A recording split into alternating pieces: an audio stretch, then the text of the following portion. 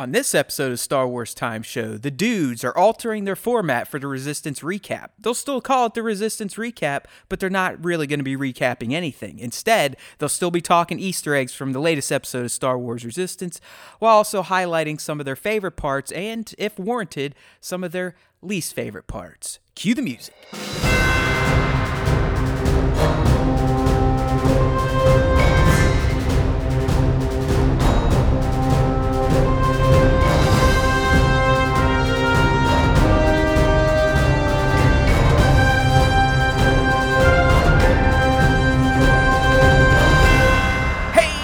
Everybody, welcome back to a special edition of the Star Wars Time Show, and it's special because we're doing one of our recap / it's not really a recap episodes again for Star Wars Resistance. In particular, we're tackling S2E4 Hunt on Seltzer 3.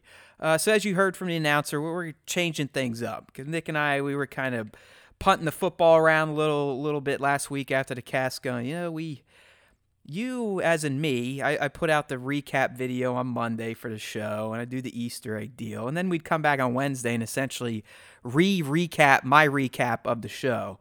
So knowing that the Mando is on the horizon, we're going to do something similar with that in terms of coverage, we kind of made the executive decision to just chill the fuck out on the full recaps. The recaps will be handled in the videos that go out within 24 hours of a new episode airing, and then the podcast version will still highlight the Easter eggs because those are always fun to talk about. But instead of just sitting there and verbatim ripping off the plot, we're going to just be like, I like that, I didn't like that, that was dumb, that was cool, overall it was okay, or shitty, or 2 thumbs up. Sound good, my friends? Excellent. All right, Nick, so we kept the Easter egg part. Not that we have a ton to talk about from this episode. I mean, this entire season so far has been rather devoid of Easter eggs, at least in comparison to the first half of season 1. And some of that's because I'm not going to sit here and rehash shit that we've talked about before. But in general, even this episode, the show's just kind of fumbling around right now in the early throes of this second season. But like I said, we got 4 Easter eggs to talk about, so let's one go of ahead them, like you mentioned that we're stretching for Easter eggs. One of them's not even an Easter egg within the universe. We're talking about a completely different universe. I know. Like I said, I got a little liberal this time, and I did it for the first episode the first one, because I was like, well, this ending scene feels like an homage to Aliens, the ending of Aliens, where Ripley has to flush it out of the lock there. So hey, you got to do what you got to do. I'm telling you, dude, when I got through this episode, I was sitting here like, I don't think there's one fucking Easter egg to really talk about, but I'll have to get a little creative, loosey-goosey. So here we are. So I'm really the first one that it stands out. And I ran with it, even though we've highlighted what the pirates do with their scavenging and repurposing of, Imperial era and sometimes even Republic era armor, specifically from the bad guys. But we did get another pirate skiff this time, and instead of just having TIE fighter parts, it had TIE interceptor parts. Completely different ship, so it's a new Easter egg. Yes. Yeah, right. I mean, it does. It looks cool, and if you're following along on the post, that's like our thumbnail image on the video that you can see. You can see like the half wings from the interceptor. But yeah, I mean, the pirates, they should really just be like called pirates and scavengers, because they are the true definition of scavengers. And at this point, not so much pirates anymore. Like, their piracy kind of came to an end near the beginning half of season 1, and now they're kind of, they're more of scavengers, and they're living with the people of the Colossus. Well, hell yeah! In this episode, they turn themselves into hunters just because Kragan's trying to undermine the power structure on the Colossus with Doza, and they basically don't have any food and drink. So I mean, this whole episode was about one big hunt, and Kragan kind of took the lead on that and learned once again that even though Kaz might be stupid, you should sometimes listen to his advice. But that's why we love our buddy Kaz. So I did. There was a part of me that wanted to run a little bit deeper with this specific egg, where I'd be like, maybe that's Von Reg's ship, some of the wings left over, because remember he did get blown up, I believe, at the end of season 1. But I was like, yeah, there's no way they blew them up and then found the debris already and fashioned another skiff. But I was thinking about that angle just to try to get any sort of juice out of this episode. Yeah, I mean, it's red. We haven't seen any kind of red wings before. So, I mean, I feel like that's a good logical leap to take. Yeah, right. It's not like they had red paint in the Star Wars galaxy, so it's not like the pirates could have painted it. It had to have been made red. So, yeah, there you go. Like I said, that's kind of like what I wrestle with in my head sometimes when I'm looking for eggs and references. Like, is this so fucking far out that they're going to laugh at me? Probably, so I'll just run with the TIE interceptor part. Yeah. All right, next one here. And Tora's room has always been ripe for Easter eggs. And honestly, I'm pretty sure I mentioned at least 2 of these last year. I couldn't find it in the archives. I honestly did go and look and try to find if we've done these. But we're in Tora's room. I was kind of hoping her and Kaz were going to go in there and get a little freaky with each other. But that didn't happen. They're just hashing out a plan. But again, we see, I mean, we know she's got a Phoenix Squadron poster. She's got a Max Rebo doll, an Ewok doll. And like I said, I'm pretty sure I mentioned these first 2. But we also see she has a Bausch Bounty Hunter doll, a Stormtrooper doll. But the new one, and it may be new just because I delete my brain every weekend, she had a T-16 Skyhopper model. Got it straight from Luke Skywalker. Probably. I mean, the Lars homestead was abandoned, so you never know. I mean, they probably had like a fire sale there, you know. Oh, yeah. We know that an auction. The Jawas ran it for everybody. Yeah, but I mean, again, like you mentioned, Tora has always been a huge fan of the Age of Rebellion. I'm sure that's not what they call it in the Star Wars universe, but hey, maybe it is. Her father growing up in that era, being an Imperial for a long time and then switching sides. So she definitely has a lot of memorabilia stuff that she's collected over the years and probably gifted to her by her family. So these are always fun to see. I mean, the Bausch Bounty Hunter one in particular is really cool. The T-16, you can just think back to A New Hope. You see Luke sitting in the little area where he's giving C-3PO the oil bath, and he's just kind of waving that thing around the air. He's literally flying it around like he's playing with a toy. I mean, it's the same thing myself and all these other toy photographers do well into our later years. I mean, at least Luke was 18. He's still sitting there going like, "Phew, phew, I'm going to be a pilot." Yeah, I think once Luke picked up the lightsaber, his affinity for those dreams went away. Gotcha. That's when his balls dropped and he got some pubes. Yeah. He did instant puberty by touching a lightsaber, even though he's like staring into the end of it. I mean, that's got to be a pretty quick turnaround on Luke's side, though. Like, you figure there's a month, probably less time between when he's playing with that fucking T-16 model to when he blows up the Death Star in an X-Wing. That's pretty good. I don't even think it's that. I mean, we never know. I mean, in Star Wars time, it felt like all that happened in the span of maybe 2 days. You know what I mean? Maybe 3 days. But yeah, I mean, he's a quick learner. That's kind of like how both he and Rey went to some random shitty weather Jedi hole, and within a day or two came out almost Jedi Knights. Yeah, exactly. People with strong Force affinities like that, they don't need much time. They're essentially in the Matrix. They can just get shit downloaded to them. I know Kung Fu. Exactly. Like, they just plug it in. Yeah, I know the Jedi Force. Master hits the upload button, and then boom, they're ready to go. The eyes start going back and forward. He's like, whoa. Whoa. Yes. So, yeah, I mean, hey, these Force people can learn quick. So, yeah, Tor is always good for pure Easter eggs, and she didn't disappoint this time around. Next one here, and feel free to roll your eyes, my friends, because this one is an eye roller. But I don't know how I've never not noticed this before, or noticed this before. That didn't make any sense. But the Fireball's cockpit door is an X-Wing cockpit door. Yeah. Makes sense, right? Yeah, and honestly, if you look at the Fireball, even just on the graphic in this video, Nick, from that perspective, this top down, you could argue it may have been fashioned out of an X-Wing fuselage at least. I was going to say that I feel like that, kind of like the pirate ships where they're cobbled together from specific pieces, I do feel like the Fireball was probably put together from a couple of different ships And now we see, the fuselage definitely has that X-wing flair to it. Right. And again, it was built as a racer, so you're not.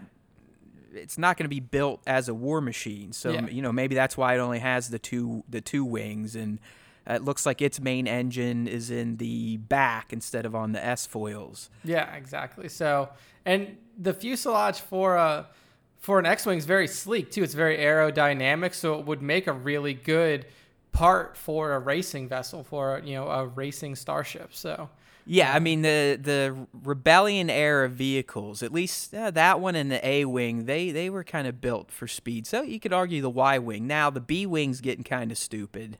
Yeah, I don't think that would, and not that there's any air in space. I mean, we're just being stupid here. Again, we're talking about fake sci-fi stuff, so why not? Let's just all be silly. But if you think about the shit the Empire put out, I mean, none of that stuff should have been aerodynamic. I mean, look at the fucking TIE fighters. The TIE fighter is like the least aerodynamic. It's a ball with two flat sides on it. I mean, how does that maintain lift? It makes no sense. No, it doesn't. Like the design, as much as their industrial design on the interior of their starships looks fantastic, their design when it comes to their fighters and fighter creation is terrible. Like, I like the way they look cool as fuck. They just practically they make no sense. No, I mean, Star Destroyers make sense. Like, they look like ships. You can look at a Star Destroyer and be like, big okay, pizza it looks like slice. Yeah.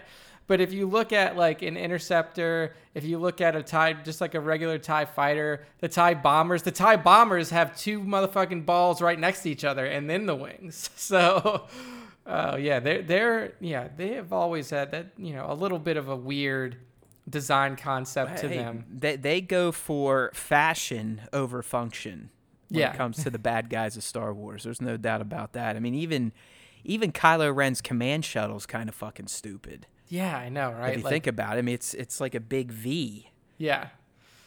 The wings don't even go flat. Again, it's like just sitting there, just kind of on an angle. Yeah, it's some weird design aesthetic.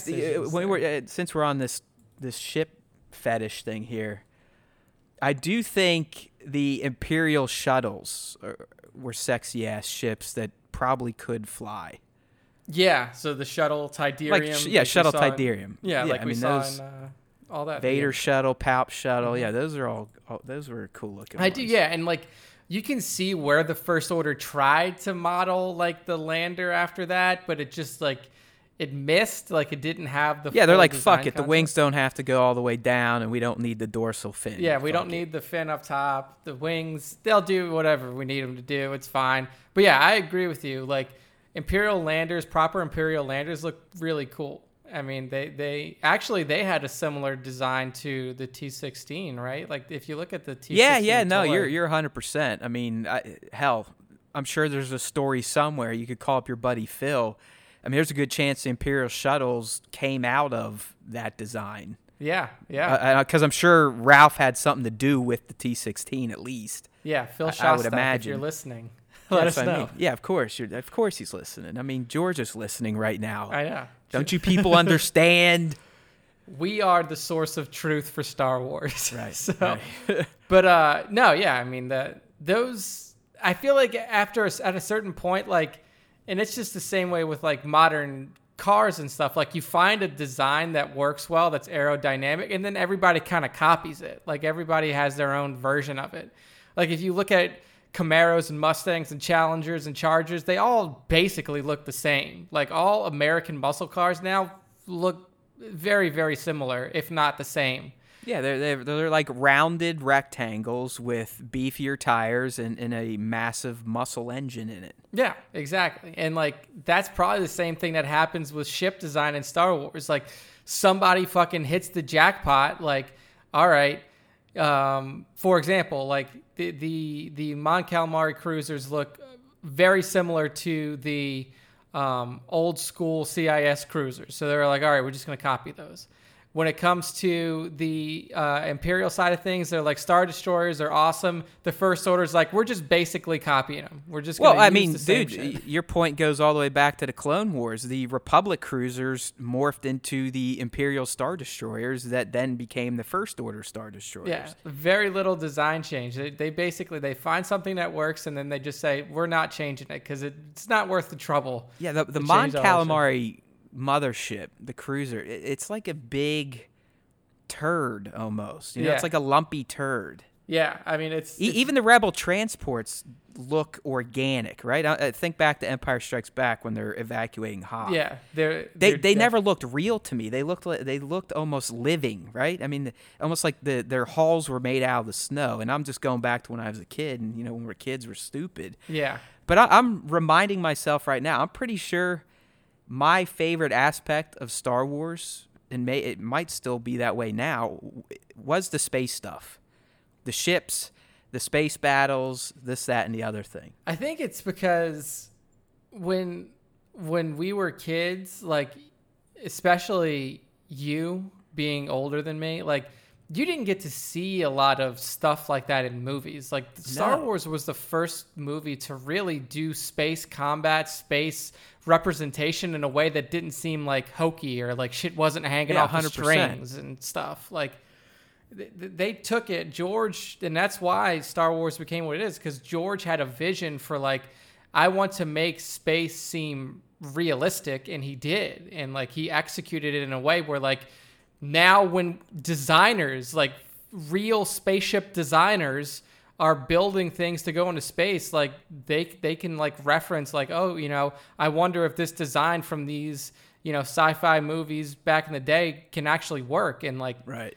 It's all kind of coming back to me as I'm sitting here and we're talking about it. I'm like, I'm pretty sure it was the ships that is what made me who I am today in terms of my Star Wars fandom. Oh yeah, dude! The first time you see that the very opening of A New Hope, it's like, holy shit! I mean, he did with that one shot. That might be George's greatest shot of his entire career, honestly, because with that one shot, he not only shows the basics of the disparity of power between the rebellion and the Empire, but he also does something that's never been done in cinema history before, which is a realistic representation of space and ships in space. So, you talk to anyone that was around when that movie came out, and no one knew what to expect. Oh, this could be stupid. It's going to be out of theaters in a day. Anyone that saw that for the first time, what do they usually tell you? The first thing where they're like, "Holy shit, I know this is going to be special." It's that shot. It's when A New Hope, or back in the day when Star Wars opened, and you got a ship flies by, and then some laser bolts come overhead, and then you got this other massive thing just coming, and it feels like it was flying over the top of your head. People were like, "What in the fuck is this? I don't care. This is life." Yeah, exactly. And then here we go. Now, almost 50 years later, you still got people like you and me. I'm approaching my 40s, and I sit here 2 times a week and talk about Star Wars to another Star Wars fan. It's the world we live in. It's beautiful, some magical beautiful shit, time. man. As much as everyone wants to hate Star Wars, just think about its shelf life and really what it's done and meant for you and your own. It's crazy. It's just fucking crazy. It's all about the spaceships. So anyways, that was a fun little Star Wars time show tangent. We had one of those in a while, because Nick and I have kind of had our act together and had some action-packed shows, which, by the way, episode 78, got to check it out. It's another doozy, but it's full of all sorts of Mandalorian talk, the top 5, Kenobi, this, that, and the other thing. All right, dude, so let's wrap the Easter egg discussion here with one that isn't even related to Star Wars, and that's the fact that at the end of the episode, everyone's kind of they're feeling a little stir crazy. They're locked up in essentially a space station. They can't just go outside anymore to the market that the Colossus used to have when it was docked on Castellan. So what Niku does, and he's such a thoughtful motherfucker, he throughout the episode essentially gathered up his belongings and traded them for parts to build what I'm calling a holodeck-like projector. So yes, my friends, we have a Star Trek reference in Star Wars. And Nick, I was sitting there, and maybe you can remember, but there's been nothing really in Star Wars where they replicate an environment, right? I mean, the closest I could think was, I think, AOTC, where Yoda's talking to the younglings and they throw down that marble and you get a map of the space, but that's still not even close to what Niku achieved. Oh, yeah, no. From what I can remember, I mean, this is even reaching back into the shows, into the, the animated series.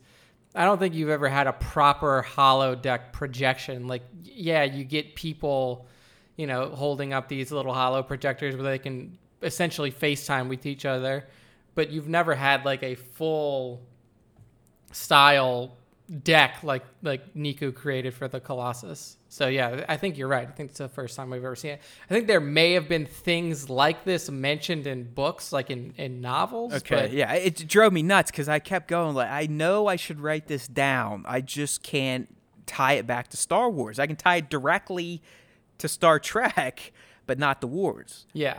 Yeah, I mean, it's definitely the first time that we've seen it visually represented.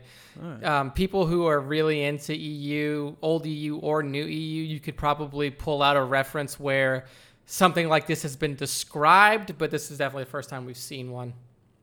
All right, gotcha. So there you go, my friends. Those are your 4 Easter eggs / Star Wars, Star Trek references that we cooked up in Star Wars Resistance S2E4 Hunt on Seltzer 3.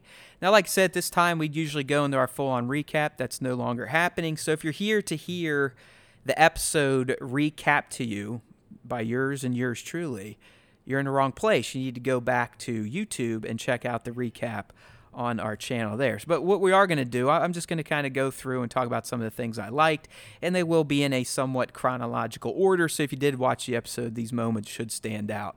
The general gist of the episode, my friends, was that the Colossus has run out of food and drink, and Antsy and everyone's essentially telling Doza, you need to figure something out or we're out of here.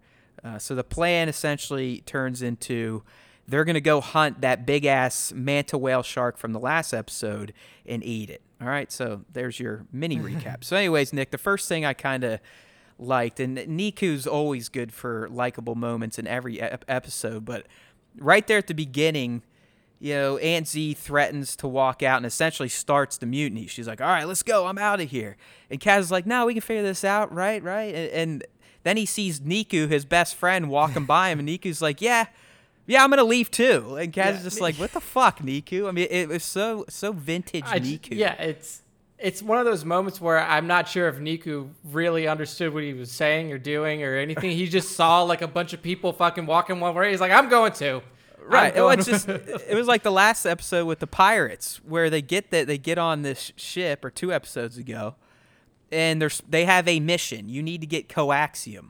But as soon as they get there and he sees the pirates stealing shit, he's like, "Oh, okay, I'll do it too." I mean, he's like he's like a 2-year-old. He'll just go with the action and do whatever those around him are doing. So he's always good for a little bit of fun, a smile. And he's got another moment here of mine too. Another one, I love how Tora is essentially becoming the hero. I mean, she has become Kaz's partner in crime, right? Yeah. I mean, it seems that they're going to get paired up on pretty much any major mission from here on out. And when we talk about next week's episode, again, it looks like they're going to get paired up on a dangerous mission. But, Tora is a great foil to Kaz, because Kaz still is kind of this, I mean, his heart's in the right place, his mind's always in the right place, but his brain has problems figuring out how to do what needs to be done. Yeah, and Tora's kind of had the guidance of her father for her whole life. She's always been more of a tactical mind when compared to Kaz. So having her there at his side saying like, hey, I like your enthusiasm, but let me kind of take the lead here, and that way we can kind of get shit done instead of just fumbling around and hoping stuff works out like it used to for you all the time in season 1. Let's actually kind of put a little She planning behind it. kind of balances Kaz's klutziness, because in the end, it's not like Kaz is stupid. Yeah. It's not like he's scared. I mean, he's very brave. Yeah. And for when he kind of saves the day, he does have some sort of smarts, gumption. I don't know what you want to call it, but he's not an idiot. He is a walking disaster. Like, he's just a physical klutz. It's like he thinks of something. This is kind of the way that I think of Kaz. Like, he thinks of an idea, and when you hear it as a listener, you're like, that could work. It's definitely not the best way to do it, but it could work. As long as Kaz has help, right? Yeah, it's like there's no way. It's like you need a lot of shit to go right for it to work, and then as you watch the episode, you're like, everything just kind of shit falls in place, and you're like, man, that definitely wasn't the best way to get this done, but like they got it done, and like that's kind of how Kaz works. Like he has an idea, and he knows that there is a way that his idea can work. And he is going to do everything that he can to make sure that it's successful. And like you said, he's brave as fuck because he never turns away from anything. Like, you don't see him running away from conflict or of course. He's always the first one to volunteer to get in the thick of shit, right? I mean, he's always like, all right, I'll do it. Oh, they're talking, this mission's going to be terrible. You may die. You're going to go hunt this big beast. He's like, all right, fuck it. Yeah. I think most of the time, the reason that his plans succeed is because he's got the balls to try it. Like, anybody else, any other logical person would be like, I don't know, dude, let's give it 10 more minutes and try to think of a better plan. Kaz is like, fuck it. No, we go now. Right. This is the plan. Yeah, it's almost like he has no fear, but to his own detriment. You know what I mean? Yeah. It's like, people like Tora almost have to... They temper his eagerness sometimes and give him a little clarity and potentially a better way to attack. So yeah. I'm becoming a big fan of Tora. She's clearly been bumped up to the big leagues to fill in for Tam this season, and I'm a fan. Plus, me, I'm kind of weird, like cartoons and stuff. I think she's good looking. There you go. Another moment I kind of like, and this was just vintage Pirates, but... so essentially the Pirates go out and they fail trying to capture this beast, which we learned it's called the Jakusk. Yep. And they actually lose two of their members. They crash, and the Pirates are just like, fuck it, we're out of here. Kaz and Tora have to return because they still need the meat. So they have a better plan now. They're coming with a cannon. So anyways, they land on this planet, Seltzer 3, which is the one from last week, the ice planet. And they're sitting there, and, Buggles stowed aboard, and he's running away. So they're not really paying attention. And lo and behold, what do you see on the distance? You got the two pirates running for their lives. And rather than stopping to help Kaz and Tora take down the Jakus, they run right past them, jump into their ships, as in Kaz and Tora's ships, and take the fuck off. Yeah. I was like, yes, that is just perfect pirate behavior right there. Yeah, that's good character awareness by the writers, and it's a perfect situation to show, like, yeah, these people may be like, these pirates may be living on the Colossus with everybody else, but they're still fucking pirates. Like, like, they don't give a fuck. It was just funny. Like, and then Sonara makes them apologize at the end of the episode, kind of like a mom chastising two kids. But I don't know, it was just a funny scene. I mean, they didn't even pause to try and help Tora and Kaz. They're just like, feats don't fail me now. And just like, see ya. So I liked when they jacked the ship. And then another moment, Kaz 100%, when he takes down the Jakusk, as we knew he would. I mean, he basically bumbled his way through that, as Kaz would. But he does take down the beast. And at the end, he goes to Tora, well, I guess the Jakusk got jacooked. I was like, that's fucking such a Kaz line, and even Tora looked at him like, seriously, dude, you're such a loser. Yeah, I mean, that is quintessential Kaz. Like, he can't help himself sometimes. Like, he's just like, and he does like this, that, like a little, where he pumps his fist, like, yeah, I'm pretty slick, aren't I? Mr. Comedian, sign him up at the Funny Bone on Seltzer 3. And then the last top moment I had was, it was kind of a genuine sweet moment, and then we talked about in the Easter egg. It's when we learned at the end that Niku really wasn't leaving or packing up. He was gathering his belongings to sell for parts to build the holodeck projector so everyone on the Colossus could sort of feel like they're back at home. Yeah. I was like, that is Niku. He might be a knucklehead, but his heart's always in the right place. Yeah, that's a fantastic moment. And I mean, I really do hope that we get more shots of the holodeck and that it's something that they show off kind of every episode, because that's something that's never really discussed in Star Wars, because we spend so little time on the ships. Like typically, like with Star Trek, you spend 90% of your time on the ship. Like a lot of, if you're on, aboard a Federation cruiser, like you're there on the ship most of the time. So there is a necessity for a holodeck. Now in Star Wars, ships are like cars. Like you're just taking them from one location to another. Unless you're like, you're like Han and Chewie were in TFA, where you're like long haul truckers, or you're fucking, you're scrappers living in your ship. I mean, unless you were in one of the fleets, as in the Imperial fleet or the Rebel fleet, you very rarely were just hanging out in space. Yeah, so in Star Wars, at least the hero characters. Yeah, so with the our heroes now in Resistance stuck on these ships, it is cool to see that there is an effort that Niku put the effort forward to make something that kind of gets them out of that stir crazy feeling, or tries to at least subside it a little bit. So yeah, that was pretty cool.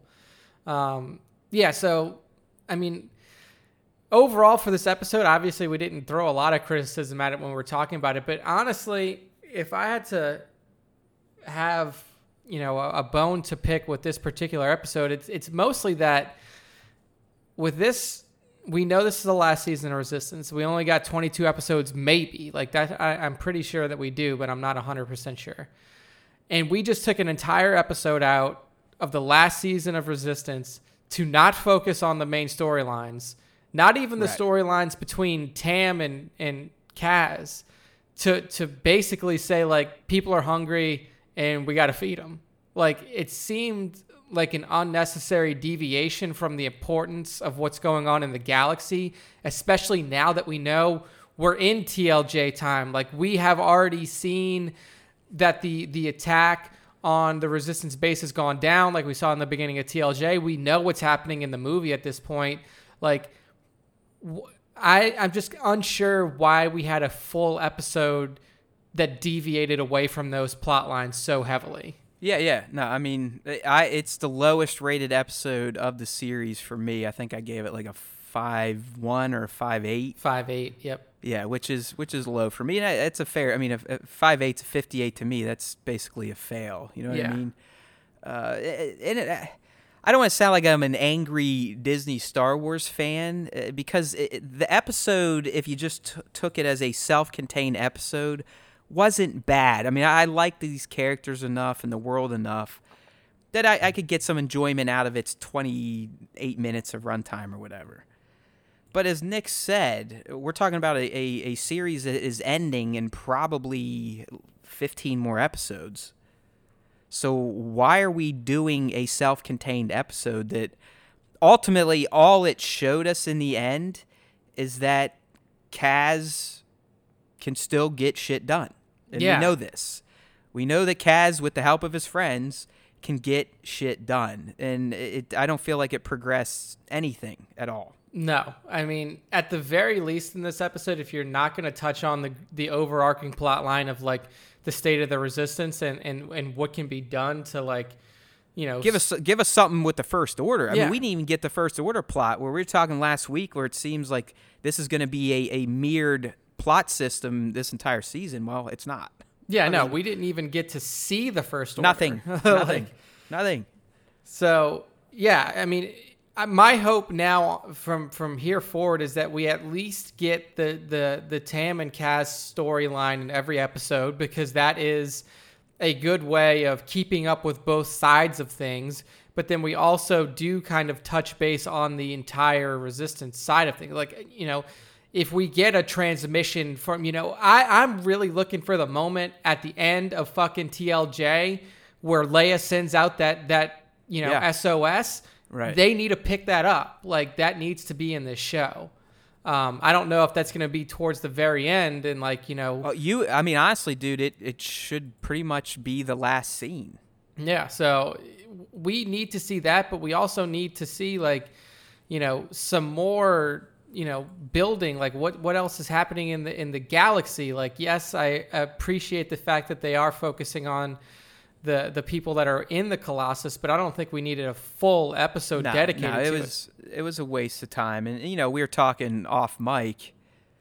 Yeah, maybe the writers didn't know that the show was getting canned after 2 seasons. Who really knows? But it did feel like a wasted opportunity in a final season where you probably should have lumped in the First Order thread. But as we're going to start doing in these little Star Wars Resistance podcast specials, we're going to start talking about the next episode. So that kind of leads us right into our preview of the next episode, which is titled The Engineer. This is going to be dropping this upcoming Sunday, so November 3rd, I believe, around 6 o'clock East on Disney XD, and then later in the night on Disney Channel. Then it should be on all the streamers after, 3 a.m. EST. So, Nick, it's called The Engineer. And in the clip, Neeku fixes the Colossus's long-range scanner and instantly gets a distress call. Unfortunately, it's not the distress call you were just talking about, because that's kind of what I was thinking when I read the PR email. I was like, oh, shit, is this the one? Because I'm right with you on that. But it's not. It looks like it's coming from, I got a brief write-up. It's a Nikto, right? A Nikto engineer, which I believe is Neeku's species. Yeah, same engineer, same species. So essentially, she sends out a distress call, and Kaz and I believe Tor are going to go rescue her. But it does look like we will be getting the First Order back in this episode, because we learn that the engineer was attacked by the First Order.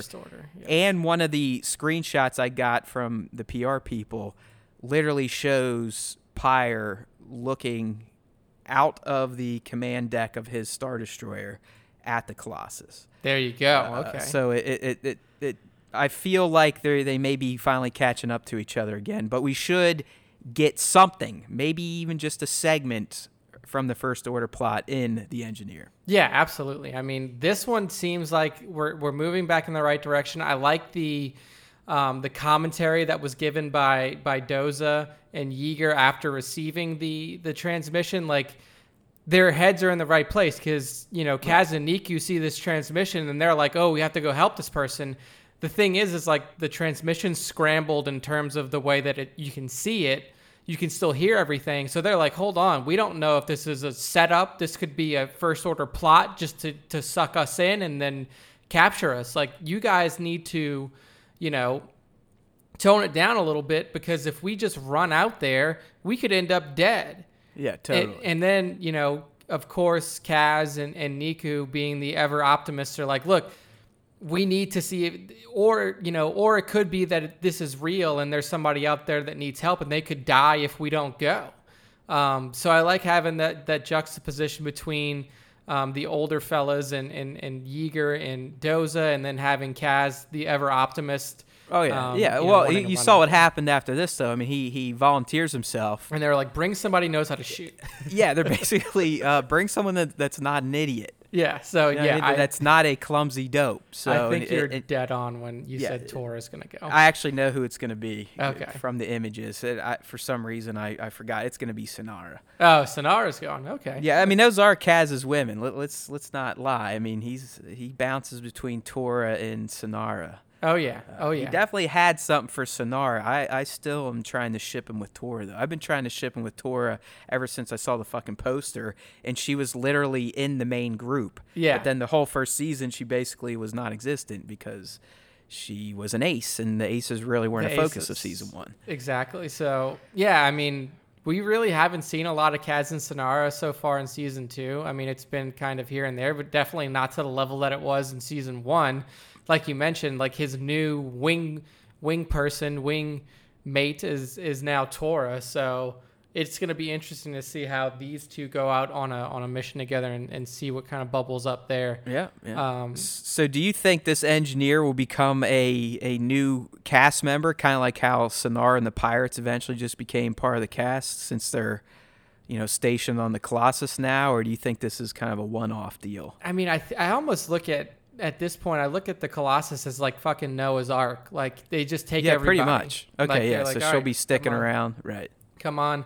Yeah, I think so, because their ship is clearly disabled or blown the fuck. Like, she needs somewhere to go. We know that the First Order is hot on their trail, so I would imagine that she's at least going to have an arc on the Colossus. Oh, me too. I mean, itself. the fact that it's titled the Engineer, there's a good chance her skill set may be in need by the Colossus. So absolutely, I'm with you. I mean, she'll definitely probably be background fodder for the rest of the season. So this episode's coming up, like I said, on November 3rd. We'll be watching, or I will be. Nick's gonna have to find his mega bootleg. Yeah, I gotta find my sources. Like I gotta reorganize. Eventually, I'm my gonna have sources. to translate it to Braille form or something. I know.